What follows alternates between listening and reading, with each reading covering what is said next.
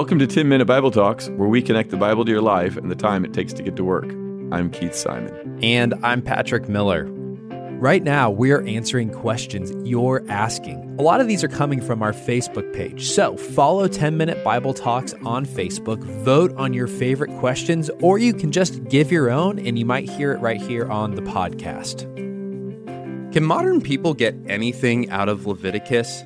Now, I don't want to assume that everybody listening to this knows what's actually inside of Leviticus. And in that case, I'm going to tell you a story. A few years ago, I was talking to someone who loves studying her Bible, but she told me every time she tries to read the Bible straight through, she gets stuck in one place, Leviticus. So I said, well, why is that? And she goes, well, what's up with all the blood and all the sacrifices and offerings and rituals? I mean, isn't that stuff over for us? I mean, if we follow Jesus, does any of it really matter? I loved that question. It's a great question. And the simple truth is that if you hop straight into Leviticus today, it does kind of feel like a handbook for a priest trying to do sacrifices responsibly. I mean, the first 7 chapters, they outline the different kinds of offerings and sacrifices out there and how to do them properly. So is that something that Christians really need to know? Is that something that can really benefit modern followers of Jesus? I mean, just check out Hebrews 7:27. Jesus has no need, like those high priests, to offer sacrifices daily, first for his own sins and then for those of the people, since he did this once for all when he offered himself up. So if Jesus is the once-for-all sacrifice and offering, do we really need to worry about Leviticus?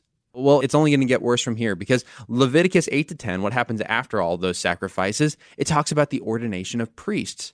But now Jesus is our high priest, and we are all called to be a priesthood of believers. Leviticus 11-15, these are chapters that talk about ritual purity laws. You know, stuff like don't eat shellfish and pigs and what makes you clean and unclean. But of course, Jesus declared all foods clean. So do we really need that stuff? And then if we fast forward all the way to Leviticus 21-24, we begin to learn about all of Israel's annual festivals. And the Apostle Paul tells us that followers of Jesus, they don't have to worry about those festivals anymore.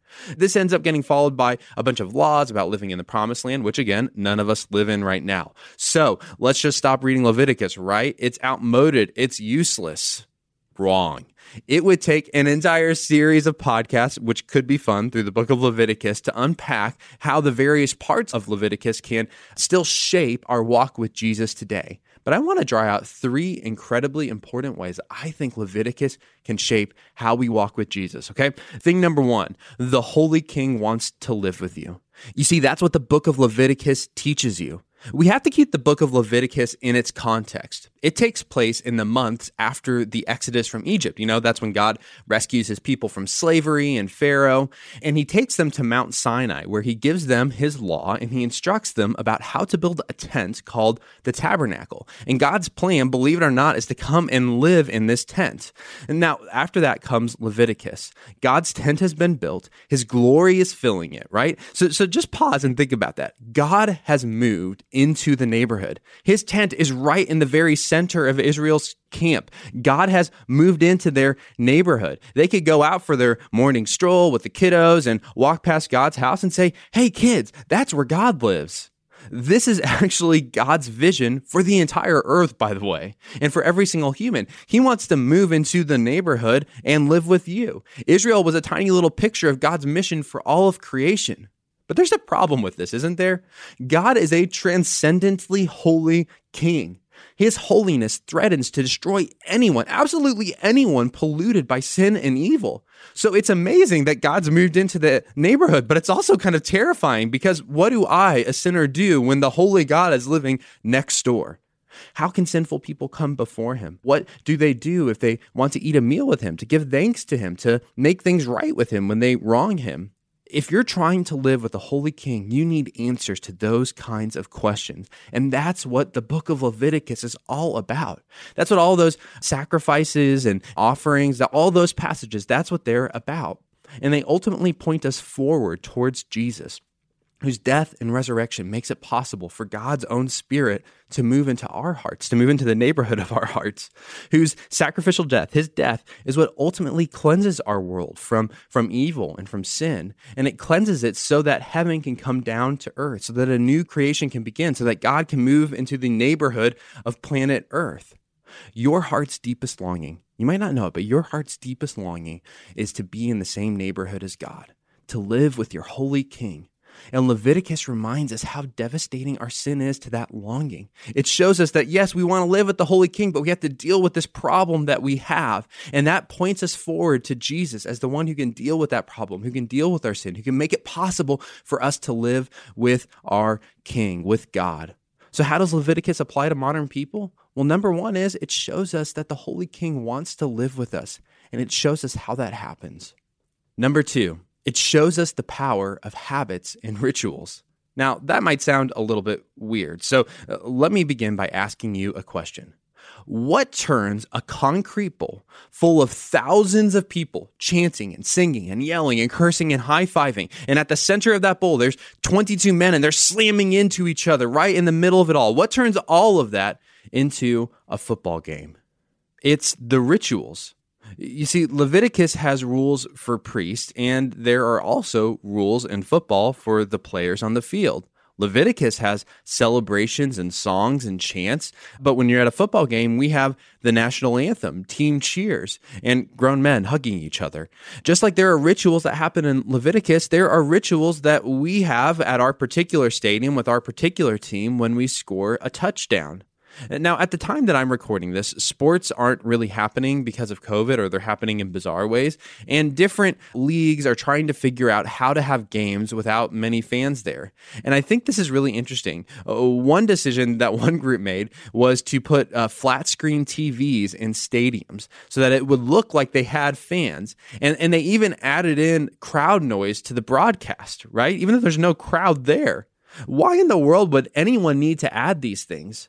Well, apparently, we may actually love sports for the ritual of it all. We need the illusion of the rituals, of the crowd, of the cheers, of all the things that go around the sports to make it real, to make the football game real, to make the basketball game real, to even be able to enjoy them. As I've talked to my friends about these strange choices different groups are making to make sports work during COVID, we all agree on one fact. It would be super weird to watch a game without fans, without crowd noise. And it's because the communal experience of the rituals of a game, they're part of what makes football real. They're part of what makes these games fun. It's not just a bunch of guys hitting each other in the middle of a concrete bowl. It's all of the rituals, all of the rules. It all comes together to make something that wasn't there before. The rituals that God gave to the Israelites, they made a new reality too. They didn't make the reality of a football game, but they made a new reality, one where they were always living in God's presence and for God's glory. It was a way of making a new creation. It was a way of making a world of love, justice, and mercy right in the middle of this old, corrupt creation. Rituals aren't just empty things. They have the power to create worlds. They have the power to create new realities. And this is why throughout Christian history, we've always valued the real life power of things like communion and baptism. It's not because they're empty rituals. No, they have a real effect. They make worlds. It's why we've valued spiritual disciplines like habitual prayer and scripture reading, solitude, and community meals. They're not just about having a relationship with God. They're about God shaping our reality. They're about doing little practices that change how we see our lives, what we love, what we long for. I think all of this is really important because our lives are actually filled up with all kinds of rituals that train us to love things that aren't Jesus. Just think about your smartphone checking rituals, right? How does checking your smartphone first thing when you wake up every morning, how does that change how you see the world? How does that affect how you see yourself, how you see others? How does your smartphone checking rituals during work affect your productivity? How does your smartphone checking rituals affect your friendships when you do it in the middle of a conversation? You see, that smartphone and everything that comes with it, it's just these tiny little rituals, but it begins to shape your world, your perception of reality. Leviticus reminds us that rituals, habits, they shape our reality. And so God actually cares deeply about the rituals and habits that we build into our life. Okay, number 3, and we'll end here. Leviticus shows that Jesus cares about everything. I just want to end with a story.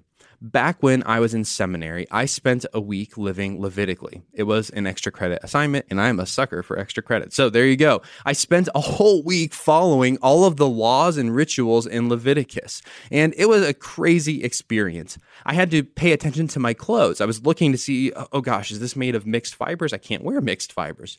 I had to pay attention to my food. I love pig, but no more pork, no more shellfish. I had to change my schedule so that I could fit in a Sabbath, because at the time I wasn't practicing a Sabbath.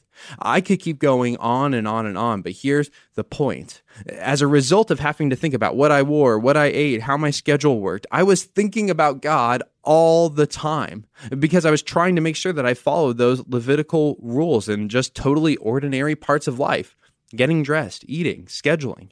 And I realized that all of those rituals, they underlined one fact. Jesus is in everything. Jesus cares about everything. Jesus owns every aspect of my life.